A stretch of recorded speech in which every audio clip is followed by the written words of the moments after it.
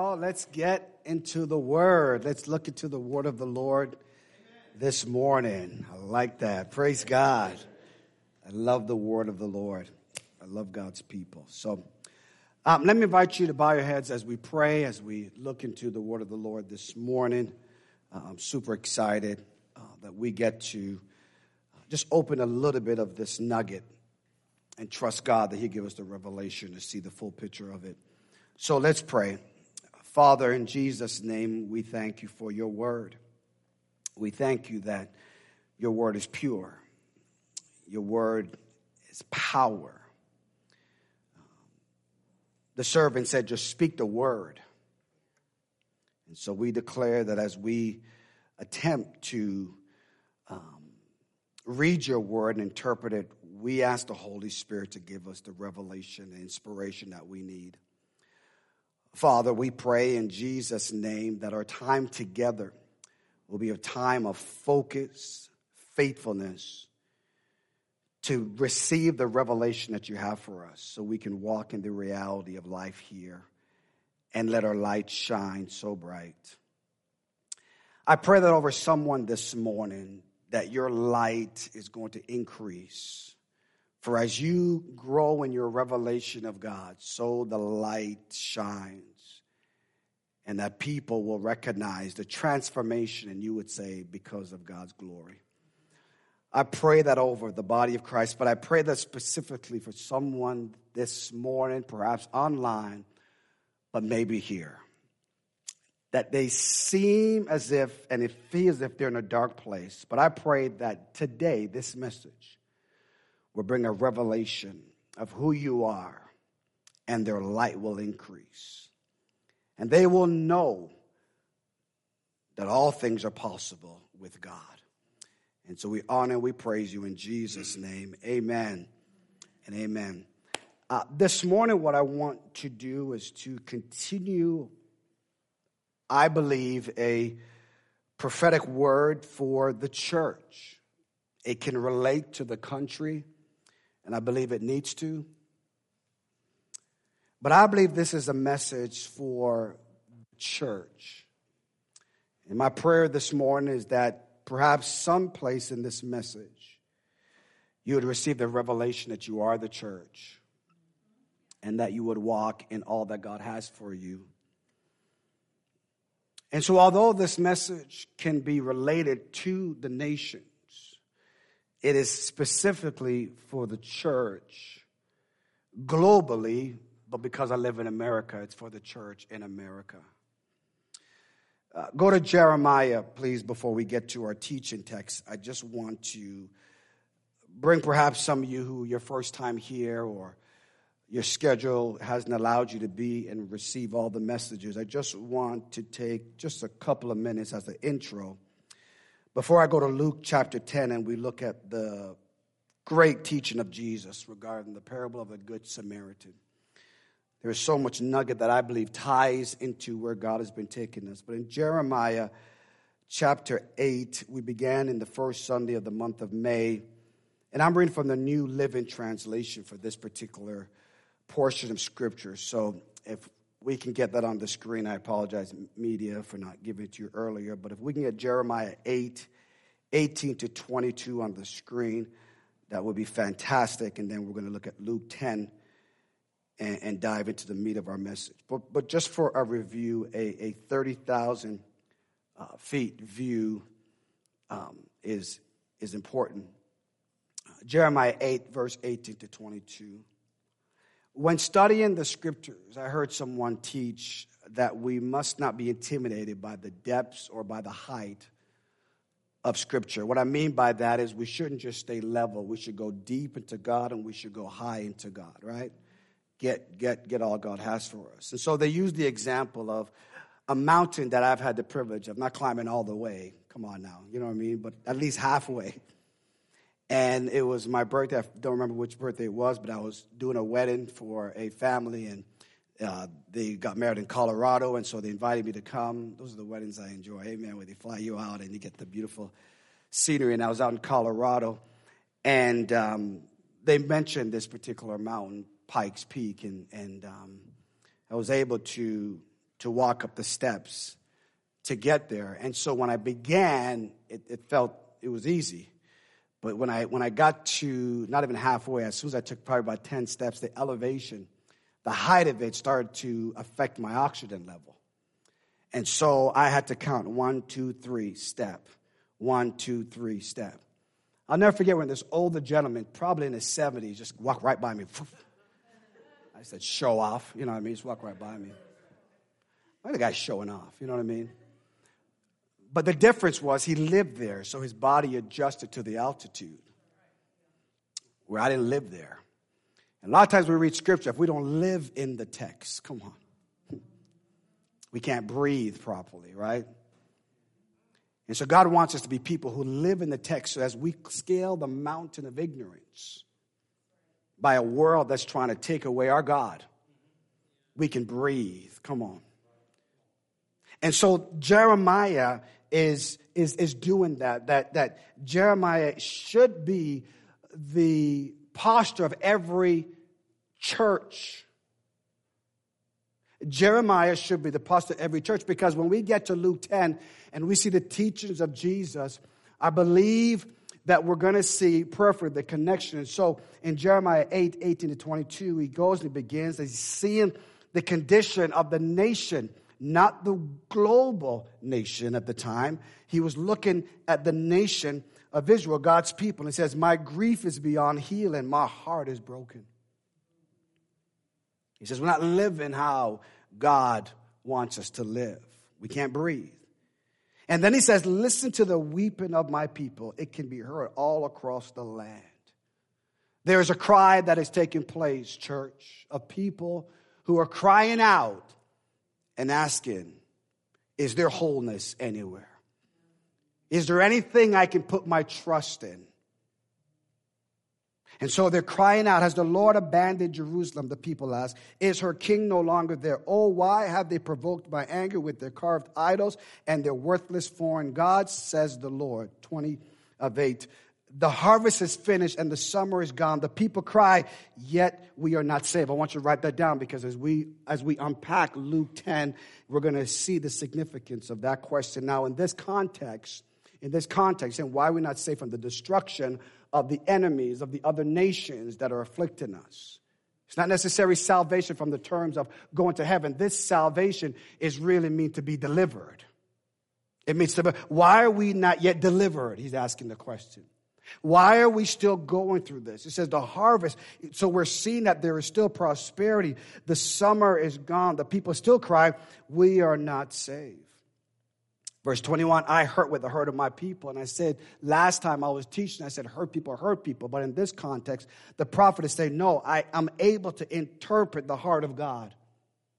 Write that down. You have to, in this season, as the church, write this down, interpret the heart of God. We must interpret the heart of God.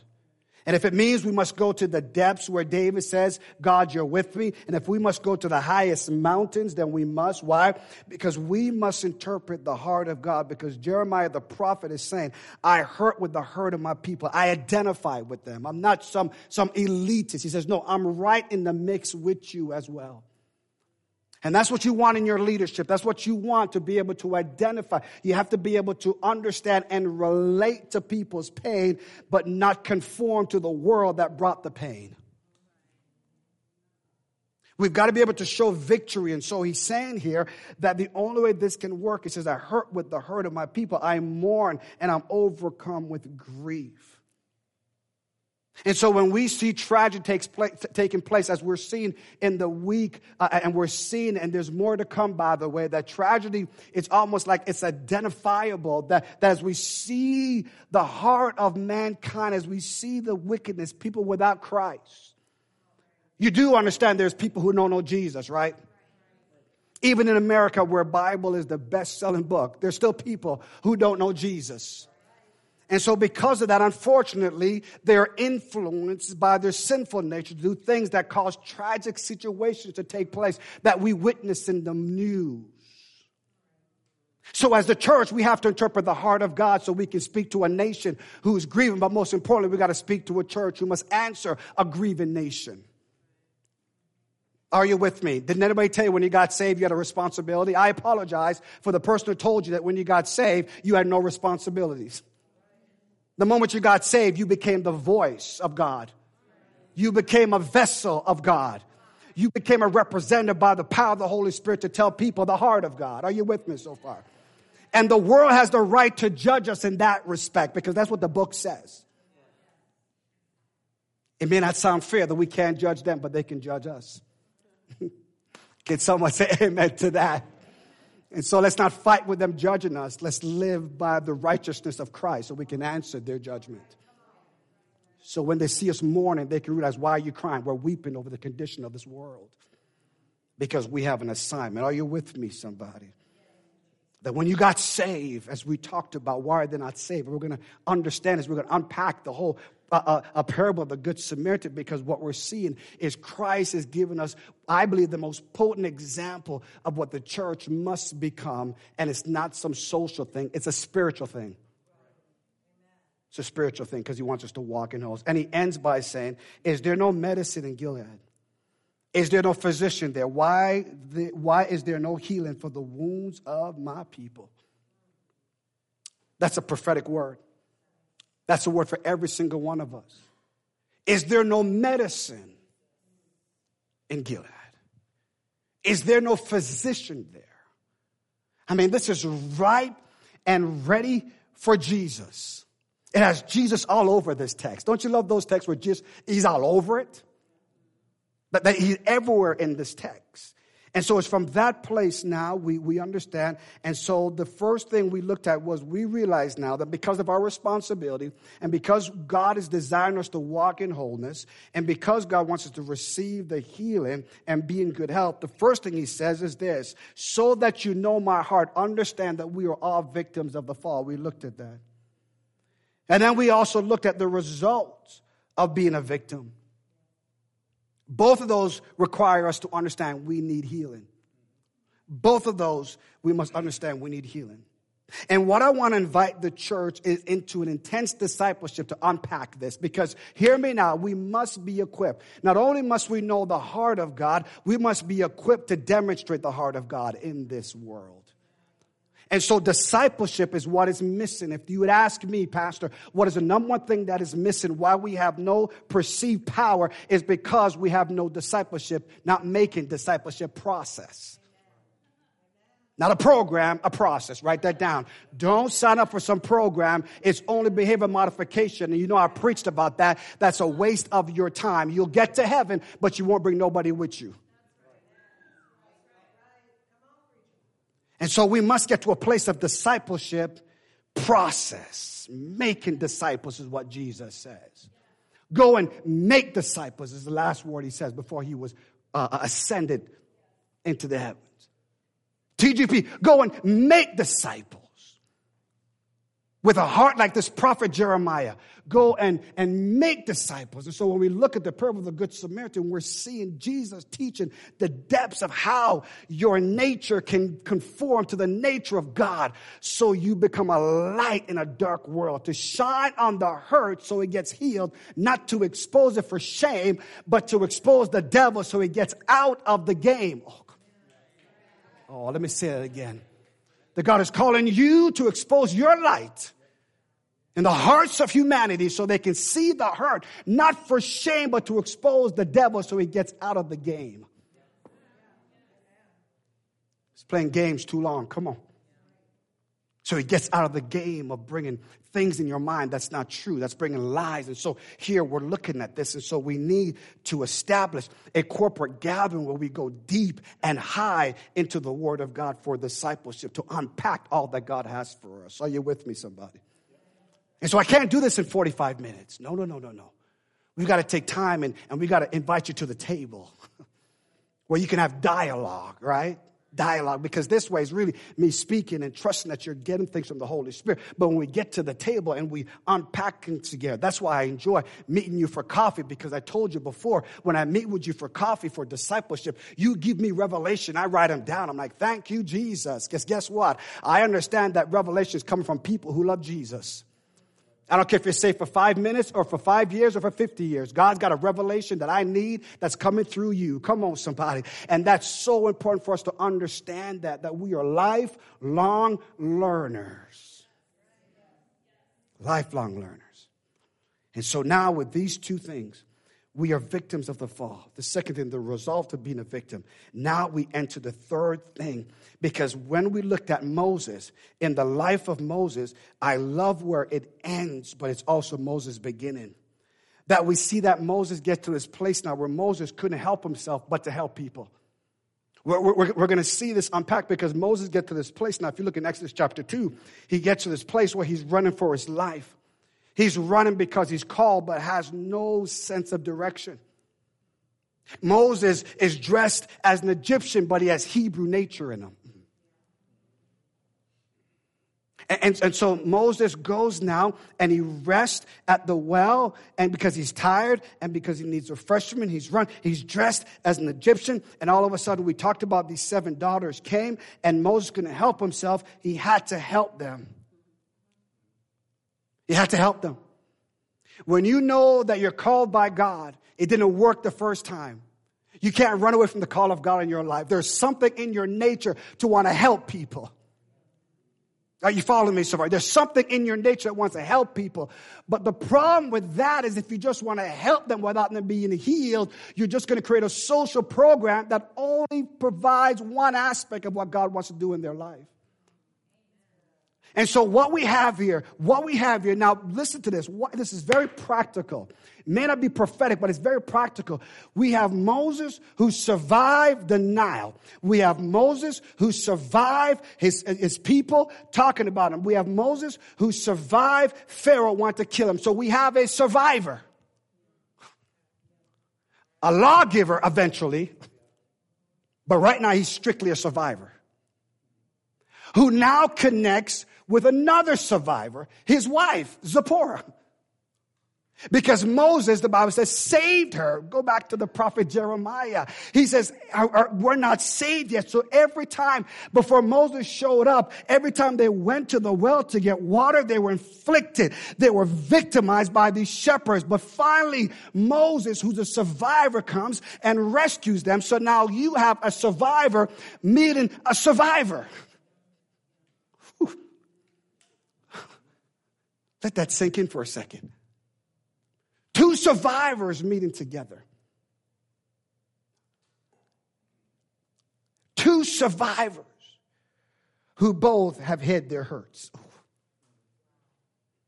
Because all we know is we survived these things. And God is saying, Moses, I got to release you into your destiny. There's a nation that's crying out, so I've got to heal so you can help. I've got to heal you so you can help. And so now we get to our text in Luke chapter 10, verse 33 to verse 34. I want you to turn there with me, and I appreciate you giving me the last 15 minutes to unpack that because it makes no sense me going ahead if you're not following. I don't want to go for a walk. I want you to come along with me as we walk together in wholeness. In wholeness.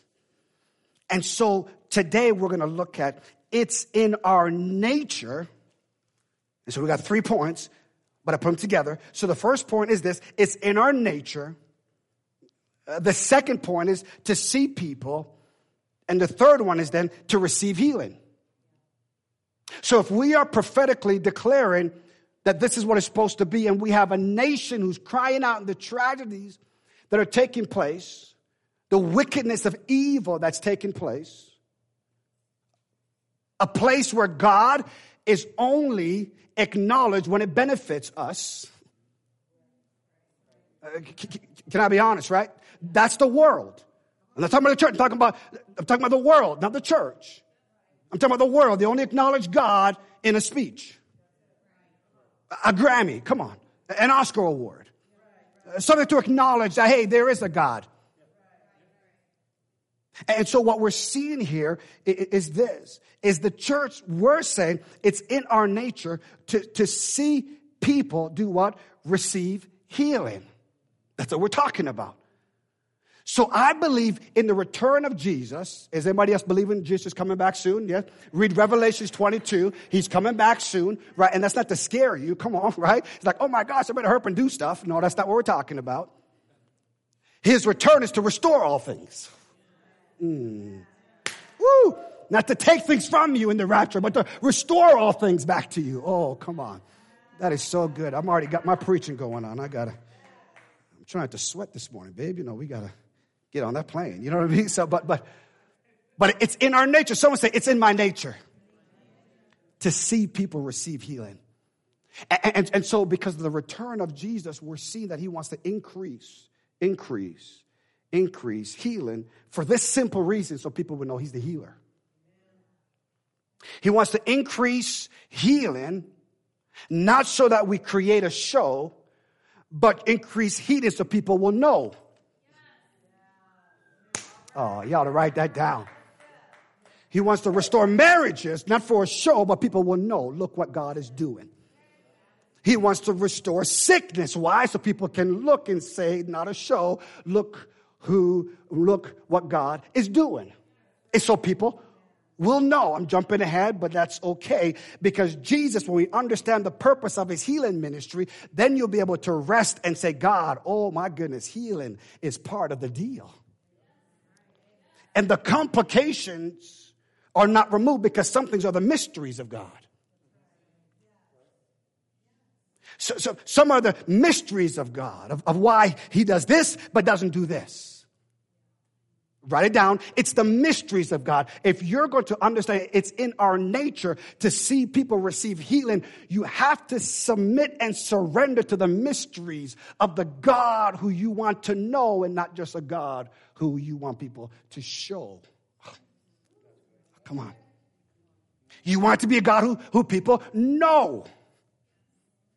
So the purpose of healing is for that. So here's the first thing as we unpack this in Luke 10:33 and verse 34, and I'm reading now from the English Standard Version. It says this, but a Samaritan, as he journeyed, came to where he was. And when he saw him, he had compassion. Verse 34, he went to him and bound up his what? Wounds, pouring on oil and wine. Then he set him on his own animal and brought him to an inn and took care of him. The first is this, when we look at Jesus teaching this parable, is simply this: healing for the wounds of my people. So it's in our nature. It's in our nature as we look at the good Samaritan, that is to bring healing for the wounds of my people. Now, being a good Samaritan is so critical because when I worked at the YMCA and we had to learn CPR and first aid, they said there was a law. It was called the Good Samaritan Law. That if you attempt to help somebody, an injury came as a result of that, you were okay because it was the Good Samaritan Law. You were seeing somebody who was wounded and you were trying to help. And so this particular parable has been captured by society and has taught people it's a good moral way to live. And yes, but that's not what Jesus was really talking about here. He wasn't. What he was letting us know is simply this, that he wants to understand the nature. He wants to understand our nature to see people. He wants us to be able to look and realize how Jesus sees people is how we're supposed to see people. Am I helping anybody this morning? Is that it is in our nature to see people and to receive healing. And so this is really the climax of it. Is we begin and saying, this is the answer that the prophet Jeremiah was saying. Why then are the wounds of my people not restored or not healed? And so he's saying what we need then is for people to understand this parable of the Good Samaritan. Because when they understand this parable of the Good Samaritan, the prophets who are weeping out can actually see that God is answering their prayers. And although not everyone has the gift of a prophet, Paul writes that everyone should prophesy. Everyone that's sitting here that is saved, you must prophesy, speak forth God's word, bring healing in situations, right? Because you understand that it's in your nature. Stop quenching the spirit because it's part of your DNA. Allow the Holy Spirit to move in your life, to give you the revelation you need. Because if you look at this strictly as a parable, you miss the principle. Write that down. That if you look at it strictly as a parable, you miss the principle that is to be understood. And so what we're going to do then is we don't want you to miss the principle. We're going to now break this thing apart and go to where the conversation started. That Jesus ends with the story, but he begins with a question. And so Luke 10, verse 25 and verse 26 first shows us our human nature, created in the image of God, created from the dust, humus, dirt. That's the outward part of mankind. Not very appealing, but we're all dirt. From the dust of the ground, God creates us. And so because we are God's creation, everybody, God's creation, we're going to free some of you up now, right? How to speak the truth in love. Everybody is God's creation. Everybody is. And that's why life is so important. Because everybody is God's creation. By the design of God. For the purpose of God. To come into the world at the time ordained by God. Jeremiah the prophet said that you called me from my mother's womb. You ordained me from there. Oh my. So in my nature, my God, that's what you got to speak to your kids and tell them, listen, when you were in my womb, ladies, you were ordained by God for a purpose, to believe not your behavior, but for you to believe that you were called from the womb. So it's in your nature to believe God. I'm helping somebody here. A parent who's grieving over your prodigal, that's grieving over your situation, that's grieving over that divorce, that's grieving over that death. Come on, I'm here to tell you the answers to understand that from the womb, God ordained your kids, Julie, and says you will function according to the design. It's in your nature. And that's why parenting needs to be, you must live like Christ says you're supposed to live. Not based on me. I'm just the one to influence you, but you got to live inspired by the one who breathed the inspired word into you. Am I helping anybody? We live a life of influence to bring healing to the hurt. That some of the things that happen to our kids, that happen to you, that nobody knows about, the secret that nobody was told about, that gets revealed now, the hurt that's been there for years, that's messing up their belief about God. They can't live in the mystery when it feels messy. That's for somebody right there. I'm helping somebody out right there. How do I live in the mystery of God when it's messy out here? And so we got to tell them, no, from the womb, it's in your nature. Come on, because you are a creation of God.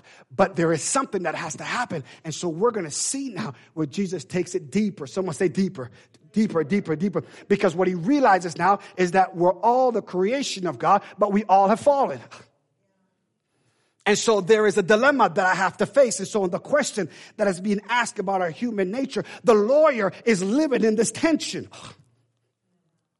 The lawyer asked this question from this place of tension, of being a lawyer, one who grew up, who was taught in the Torah, who was taught to interpret the law. Here he is now interpreting the law, but there's one who's coming who's challenging the law. He's thinking that he's doing a thing for God, and Jesus comes and says, no, you got to know God. Oh, come on, that's so good. It's so good. It's in our nature. It's in our nature. And so the lawyer stands up and he says, puts him to the test saying, teacher, verse 25, what shall I do to do what? Inherit eternal life. Now we jump to Ephesians and we're going to get there about how you're saved, but you got to see how Jesus told us how to get there.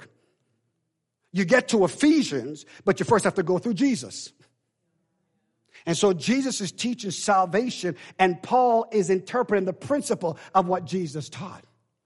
And the reason why that is important is because of this. It's in our human nature that we have to understand how sin works and how am I supposed to fulfill the law that nobody can fulfill, because there's a war going on the inside of me. My sinful nature is corrupting my divine nature, and I'm in between my sinful nature and the divine nature. I'm not this, but I'm not this. Write this down. I'm in the messy middle. Ooh. And it's from there the lawyer asked the question. So first, how do I handle the mystery when it's a mess? But also, how do I live in the tension of the messy middle? And that's why, if you've been here long, I says we will be biblically balanced breakthrough believers. Because whether or not you like it, you have to live in the tension of the messy middle. So the lawyer comes out now and he recognizes here is one who can set us free. And so he says he can do it. He's doing things that are not like the other Rabboni. The word teacher means rabbi. It means that. He said, listen, you didn't come like all the other rabbis did. We're questioning your birth. Come on. And typically to be of upstanding status, you have to come from a birth that is recognized. And here is Jesus, come from the virgin. What kind of story is that? You mean you guys didn't hook up? If I got $1 for every time I heard a story like that, come on. Your Savior, my Savior, his entrance is questionable. Because the messy middle required it. Oh my God. Because you needed someone 100% man who knew no sin, but 100% God who can forgive sin. The messy middle. Jesus shows up in the messy middle called the cross, and he stretched forth his hands and he says, this blood's for you, because to live in the messy middle, you have to be able to understand the blood. Am I helping anybody? Because it's in our nature. It's in our nature. And so he asked the question, what shall I do to inherit eternal life?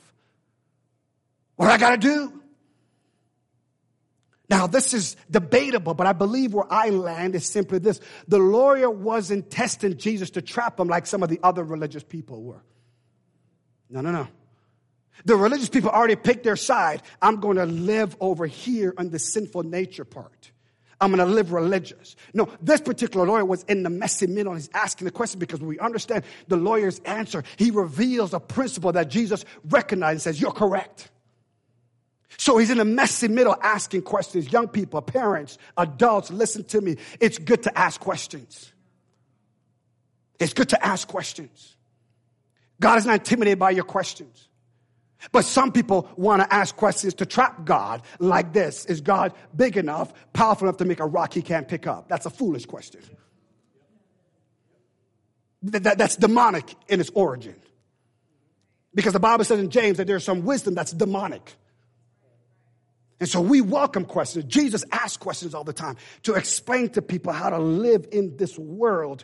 And he asked questions. Why? Because he wanted to get revelation of who God is. And so here the lawyer was saying, I'm seeing this Jesus, this rabbi, how he operates. And I got to ask him this question. If inheriting eternal life is not the way I'm doing it, show me the way, Jesus.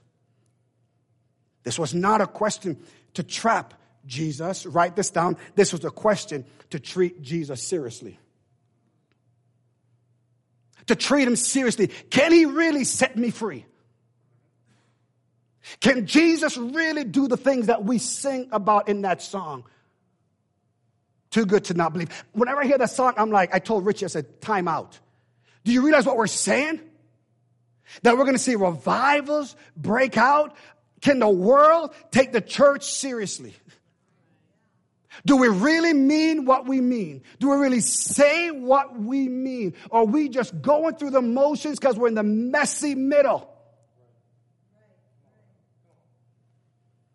And so our human nature is going to challenge us to that. And so this lawyer was challenged, and he asked a question. You see, Luke, because the story is in many other gospels, but Luke doesn't seek to order the Torah's commandment. He's not saying, give me the order of it. What Luke wants to know, the readers to know, is this. What are the fundamental principles? What is the main essence of the commandments? Don't give me 1, 2, 3, 4. Give me the main reason why there's 1, 2, 3, 4. That's for somebody right there. It's not rules, it's relationship. It's not policy, it's a person. Oh, my goodness. It's not a program, it's power. And so he's asking the question. It is in our human nature. And so the first thing we do is this. Our human nature, as much as it is sinful, because we hear it all the time, we're not perfect, and you're right. But I don't want you to live in that camp because you'll never get free. You'll never get free. You have to understand how Jesus and what Jesus says about you and your salvation. And so he goes on, and Luke is saying, what is the main commandment? Why are we doing this? What's the reason behind all of this? That's the essence of the question that the lawyer asked. And so Jesus now acknowledged that he's asking a serious question. And that's where I land personally. Perhaps in your study, you would be able to find others who may debate that.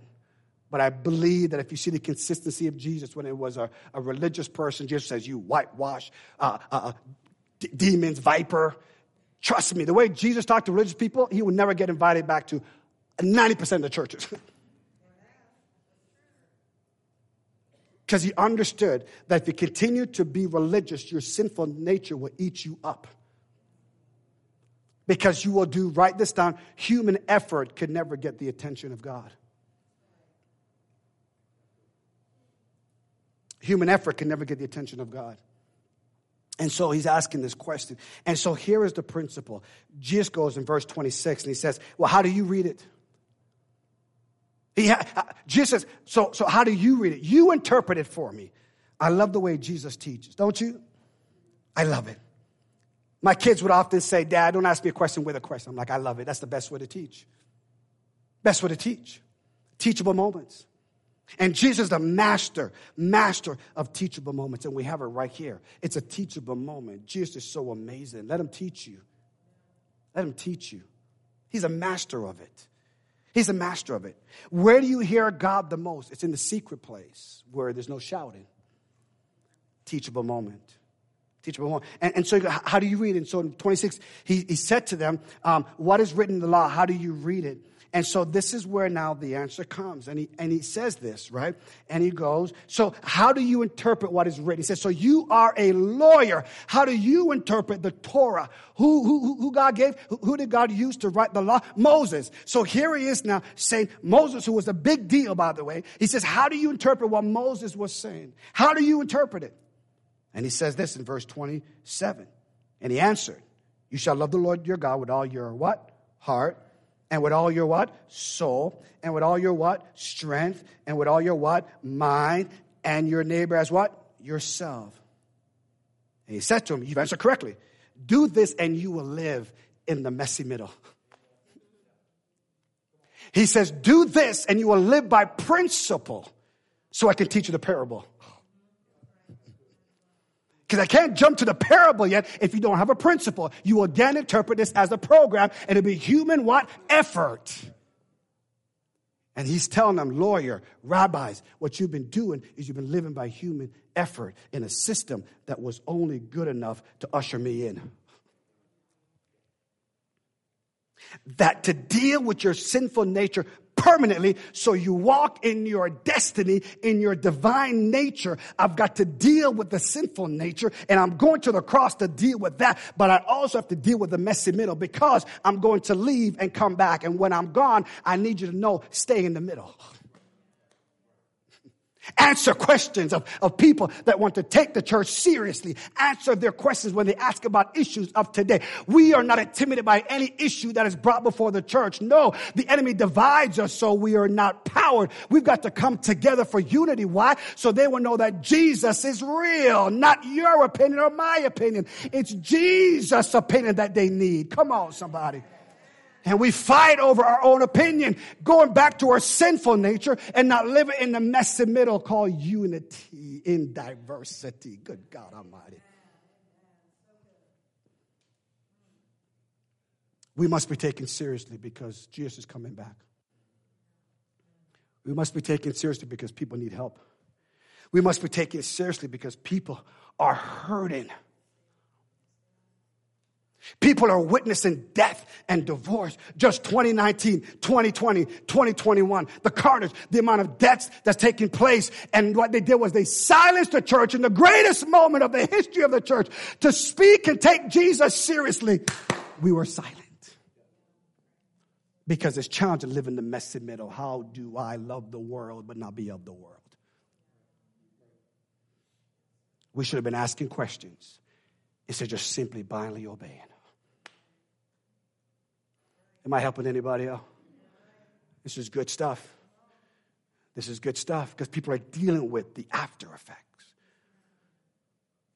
of a world that the God of this world, according to Corinthians, says rules. The God of this world rules. And even in the time of Jesus, when Jesus dealt with the enemy, isn't it amazing that after he's baptized, and that's why baptism is so important, that right after he's baptized, automatically by the Spirit, he's led into the wilderness. That's why we have this here. I don't care if it looks ugly. We're keeping it here. Because we need your ugly to come new. Come on, you know what I'm saying? We need that sinful nature to die up in this thing. So oh, come on, somebody. Help me out here, help me out here, help me out here. So when we have spontaneous baptism, no, that's the Spirit telling us I'm at work. Come on, that's the Spirit saying I'm at work. So don't shut me down while I'm working because people are hurting and they need to know Jesus and get baptized so they can die to sin, raise up in power and resurrection so they can handle the messy middle. If you're not baptized, come on, it's hard to handle the messy middle. And if you want to use the thief on the cross, he only had one breath left. And God didn't want it to be a wasted breath if you believe. Ooh. But he's saying to us who are alive here, come on. How do you handle the messy middle? It's in my nature to see people receive healing. Those are the 3 points. That's the message. That's the prophetic message. I'm staying on this all summer because here's the deal. That prophecy, the summer is ended. We're not saved. I don't want that to be on my watch. I want to stand before God and say, God, I preached this thing all summer, regardless of what people say summer is supposed to be. The Spirit of God is stronger than any summer. The Spirit of God is stronger than anything. Why? Because God is at work and God does not take time off. Why? Because he wants everyone to come to know him. According to John 3:16, for God so loved the world that he gave his only begotten Son, that whosoever believes in him should not perish, but have everlasting life. Preacher, what's the principle in what was answered? Thank you for asking. Here's the answer. The principle before we get to the parable is this. Write this down. What he said was correct was he gave, write this down, the law of love. That's what he did. That's what he did. Now, the lawyer quoted Deuteronomy and Leviticus. In one answer, he quotes 2 Old Testament scriptures. Leviticus, that people are like, Leviticus? What the world is that? That's all about sacrifice. He quoted Leviticus. And he quoted Deuteronomy, the second law. And Leviticus, how to live clean in that law. And so before we get to the parable, you must understand, because we give a bad rap, we look bad on the priests and the Levites, but no, they were in the messy middle. Whew. They were stuck in between the sinful nature and the divine nature. They were stuck in the messy middle. So Jesus had to give a parable how to get them out of that, to be empowered while they live and serve God and man at the same time. Jesus had to teach through the parable how our nature can see people and still give them healing in the midst of we're not corrupting ourselves back in the sinful nature. That's why when people touched Jesus, who was a rabbi, he should have became unclean, but he didn't. And so when people would touch him, they were like, whoa, because the rabbis couldn't allow people, the priests couldn't allow people to touch him, but Jesus, touch me. Come on. Because it's in my nature to see people receive healing. Oh my goodness, that is so good. Come on, what the world needs is Jesus. I can just close my iPad right there. What the world needs is Jesus. I'll tell this, what the world needs is Jesus. Come on, somebody. What the world needs is who? Come on, who does the world need? Jesus. Come on, the world needs Jesus. Shout it out so everybody on Facebook Live can hear. The world needs Jesus. Woo! Come on, somebody. Oh, I'm about to do a cartwheel like I did 6 years ago when I first came here. Probably not. 6 years older. Don't do that. It's the law of love. Look what he said. Love who? The Lord your God. In other words, this wasn't just some suggestion. This was priority. This was priority. Listen to what I'm about to tell you. Please don't throw stones or put a hate thing on the emoji, whatever. Listen. The law of love will require you, if you want to love your neighbor, is to love God more than anything and anyone else. I love God more than I love Megan. And she's glad about it. She's excited about it. She loves it. She says, thank God that's the case. Why? Because if you don't, you come with your hurt and you hurt me. So go and love Jesus more than you love me. I don't want to become an idol. I don't want to become a hindrance. I want you to be able in your nature to see people receiving healing. I don't want you to think that I am the only. Come on now. That's a dangerous place to be, is when someone elevates you on a pedestal where they make you God. Bible. Your parents want you, Jesus, and your family. Who is my family? Who is my family? See, we look at this law of love and we try to get to do what the parable of the Good Samaritan, and we're stuck. And that's the reason why it lands on just something good that we do, that the world calls it you're a good Samaritan, and they make a law that if you do something, and we've limited to that. Why? Because the law of love requires power in order to be fulfilled. In order to be able to love God above Megan, I need power. Why? Because I'm attracted to me. That I have affections for her. That in the secret place of intimacy is strong. So I need power that's stronger to pull me out of there. Come on. Ooh, come on, somebody. Come on. This is good stuff. You got to write this down. The law of love. Can you imagine the law of love in a church? People be so attracted to the law of love that they would realize, oh my goodness, the Samaritan showed up. When we're attracted, people say the Samaritan has showed up. So that's the first thing, right? So Jesus acknowledges that. He acknowledged that. And so he asked the question, who is my neighbor?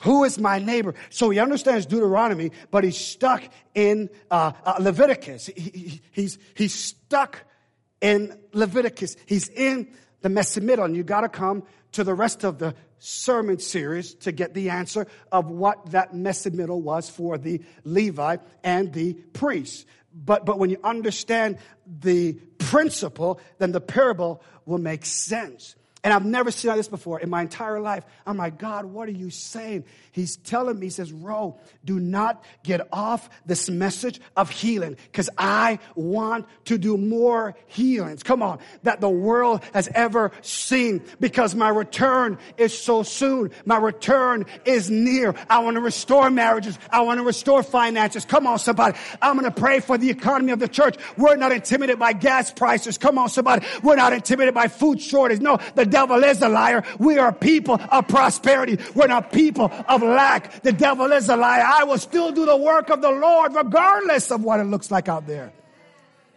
It's to stop us from doing the work of the Lord. And when we see in this parable, we see he took his resources, come on somebody, and says, I don't care what the economy looks like. The economy of God is way more important. Why? Because it's in my nature to see people receive healing. There's going to be a lot of people saying, I need my soul to be healed. There's going to be a lot of people saying, I need my feelings to be healed. Why? Because my feelings got hurt. And that's the reason why I haven't allowed God to do the deep work. So in the messy middle of my life, I need God to empower me, because that experience is greater than my affection for God. And what's dangerous is bringing God into your mess. Oh. Let me break it down, because what do you mean bring God into my mess? What I'm talking about is that when God comes in, he comes to deliver. He entered into this realm, and you shall call his name Yeshua. You should call his name Jesus, for he's going to deliver his people from their sins. And so when you bring him in for a pity party, you must understand the law of love picks you up and brings you out. The law of love. So what people are looking out in the world when they come in is, teach me the law of love. God is love, not love is God. God is love. And so we as a church must understand the importance of that. That when we teach the principle, the law of love, it leads to this. Someone say, where am I going? Someone say, where is he going? Where is he going? Come on, ask us, where is he going? Here's where I'm going. And they're coming up now, so they may steal my time. But here's where I'm going with it. For easy memory, and for you to easily process this, Mark 10 is asking the same question from a different context. So we have Luke 10, and the lawyer asks a question in Mark 10, verse 18 from verse 17, we see the question being asked now from not the lawyer, but from a wealthy young person. And so the question is being asked. So can you imagine? It's fair to say, it's probably best to say that the question that's being asked of the world is, how do I inherit eternal life? Somebody's asking, how do I live? What lifestyle pleases God? How do I live? Is the question. And so the first thing we see is the law of love. And the second thing that's found in this is this text right here. Allow me just a few moments before you get ready to leave out of here. I want you to understand that these two things are part of our nature as a church, corporate gathering. I'm telling you right now, we must get a bigger building, not because we want a bigger church, but because God's expanding our influence. I don't care the cost. There's no building, there's no ministry that God is intimidated. Oh, I don't know if I can pay for that. I don't know if I can fund that. There isn't any. There isn't any. There isn't any. Stay with me, church, because one of the things, what we believe is prosperity is found in Jesus Christ alone. We teach that. We teach that. And the reason why I know is because when Jesus was born, the kings came and gave him stuff for ministry right there. They gave him stuff so they can go down to Egypt. Come on. So fulfillment of Hosea, I called them out of Egypt. And so in Mark 10, we see, and he says here, as he was sitting on his journey, verse 17, a man ran up and knelt before him and asked, good teacher, what must I do to inherit what? Eternal life. And Jesus said to him, why do you call me good? No one is good except who? God alone. What is Jesus doing here? He said, why call me good? No one is good but Jesus alone. He says, you know the commandments. Do not murder, do not commit adultery, do not steal, do not bear false witness, do not defraud, honor your mother and father. And he said to him, teacher, all these I've kept from my youth. Now look at his answer compared to the lawyer's answer. Excuse me, what Jesus says. Jesus says, you know the commandments. To the lawyer, he says, how do you interpret the commandments? To this one, he says, you know the commandments. And he gives it to them. If you read this, come on, in the context of Exodus, when the laws were given, the 10 Commandments, and if you read this in Deuteronomy, the second law, what is missing from here? Jesus didn't go to the principle of the law of love. He didn't go there. He went there in Luke 10, but this one, he doesn't go there. He goes to the second point. Write this down. Love without limits. He goes to love without limits, because one thing, say you have the law of love. God is, I love my heart, my soul, my strength, my thing, but you need something to walk it out in. And so what Jesus does now, he comes and he gives another principle to the quest of inheriting life. He says this now, look at this. Everything I gave to you was for your relationship with man. In other words, Leviticus, love your neighbor as yourself. He doesn't do the first 4. He gives a 6. There are 10 commandments. The first 4 connects you back to God, right? But the next 6 connects you to each other. And so what he's saying is this, that when you have the law of love, you fulfill the first 4. But when you now want to live it out, oh my goodness, when you want to live it out, he says now it's the next 6. And what he's saying is this, that the power you need is to love without limits. And the wealthy young ruler said, okay. I've kept it all from my youth. I've done the human effort to keep it. Jesus says, I'm not done yet. Someone say, he's not done. Oh my goodness, I got to hurry up. Someone say, he's not done. Come on, be patient with the Lord. He's not finished yet. He's doing a work. He's doing a work. He's doing a work. He's doing a work. Don't you quit on him. He's doing a work. Don't you quit on him. He's doing a work. Come on. It'll make sense till it doesn't make sense. I think that's how Greg said it. You know what I mean? It doesn't make sense till it makes sense, right? And so it doesn't make sense till it makes sense. He's doing a work. Be patient with them. Be patient with them. Be patient. When you're working with people, be patient with them. Why? Because the law of love will do its perfect work. So you can love without limits. Does that mean for some of you all, you can do whatever you want? No, it's called boundaries. And let me explain to you how boundaries work if you want to love without limits. And I'm done with this. It's not my fault. They're playing, so that's why I'm going to be done. If you can grasp this, if you can write this now, this is so powerful. We must love without limits, and it's this. To love without limits is an intimacy that originates only from God.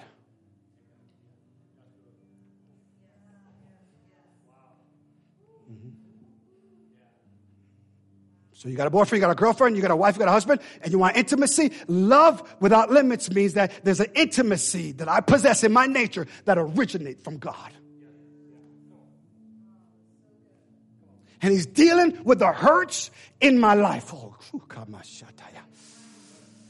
because I'm commanded, in order to inherit eternal life, I've got to live the law of love. And so therefore, I need to love without limits. And so the intimacy originates, watch this now, only from God. There's an intimacy that originates only from God that now I operate from to love others. So why do you have boundaries? Well, thank you for asking. The reason why I establish boundaries is because we are all victims of the fall. And so not to prevent your hurt, to hinder the intimacy that I need with God to love you, I've got to establish boundaries, my God, to protect that intimacy, God. When I see the messy middle, I got to see the Messiah. Ooh, come on. And so to honor my parents, I've got to see God. Because the things they did to me, I got to see God. How can I honor the ones who inflicted me? How can I honor the ones who brought those things to me? What I do now is because the law of love got a hold of my heart and changed my nature. What I do now is to live the law of love. I have to love without limits. So I've got to establish boundaries to protect the intimacy from which it originates from God. And it's from that place I now flow in loving you. And so when I judge, my judgment is true. Ooh, because it brings healing to your wounds. As a Samaritan poured oil and wine.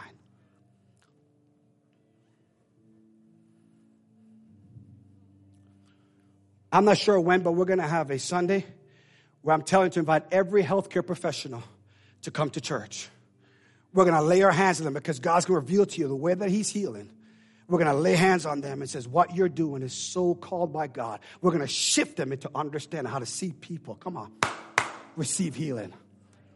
But it first starts with the church understand the healing process. I'm not bringing them until we understand the healing process. Because our calling needs to confirm their career. Can I get a help in this place? Can I get help in this place? With the mental health issue on the rise, we need counselors to lay our hands. The church must, my God, I feel this thing inside of my belly, that those who work with kids, those who work counseling, we got to lay our hands on them and anoint them with the healing process so they can walk up the healthcare profession. Come on, somebody. Recognizing that God is at work in their lives. Are you with me, somebody? Healthcare professionals, are you hearing me? It's in your nature to see people receive healing. But it's got to start with the church who understand the law of love and to love without limits. I'm done. But God is not. He's still at work. He's still at work. Aren't you glad you came this Sunday? Oh, my goodness. You have been empowered because I want you to grab a hold of this. It is in my nature. Woo! Come on, young people. It's in your nature to see people receive healing. Caught up in addiction, it's in your nature, church, to see people receive healing. Because Jesus taught the principle first. And then in the weeks to come, we're going to look at the parable. And it is going to align you that I promise you, hear me, church. Can we just stretch our hands? Let's just pray. Let's just pray. I'm done. Let's pray. Because I believe the seriousness of the hour. That's it. Thank you, Holy Ghost. I hear the Holy Spirit saying it's the seriousness of the season. Ooh, that's for somebody right there. It's the seriousness of the season. He's doing something in you. He's doing something in you.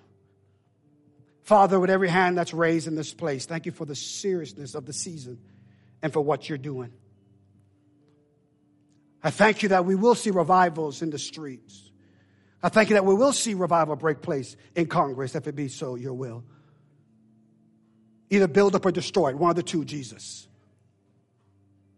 And so, Father, with every hand that's raised, every eye that is closed, every head that is bowed, help them to live in the messy middle. Help us to understand the law of love and to love without limits. Help us to understand these two principles that's found in Deuteronomy and Leviticus. And as we unpack the parable of the Good Samaritan, let it be that we can answer the cry of a nation, of a world that is crying because of the demonic things that are taking place and lives being taken through demonic influence and death and disease. God, help us to be a voice that would say, church, the reason why we speak into these issues, it's in our nature to see people receive healing. And so we will not be quiet. We will not shut up. We will not be silent. No, we will declare the goodness of God until he calls us home or until he returns.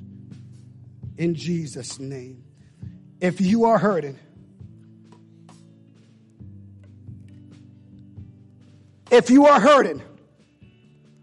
help is not on the way. If you are hurting, help is not on the way. That's the problem. Healing needs to come in your way. Healing needs to come. If you're hurting this morning, and those watching online, there is a healer. His name is Jesus. And he wants to let you know, before you can come to my throne and get mercy and find help, I need to heal you first. And that is what I'm doing. Giving the law of love and love without limits. In Jesus' name. Amen. And amen. And amen.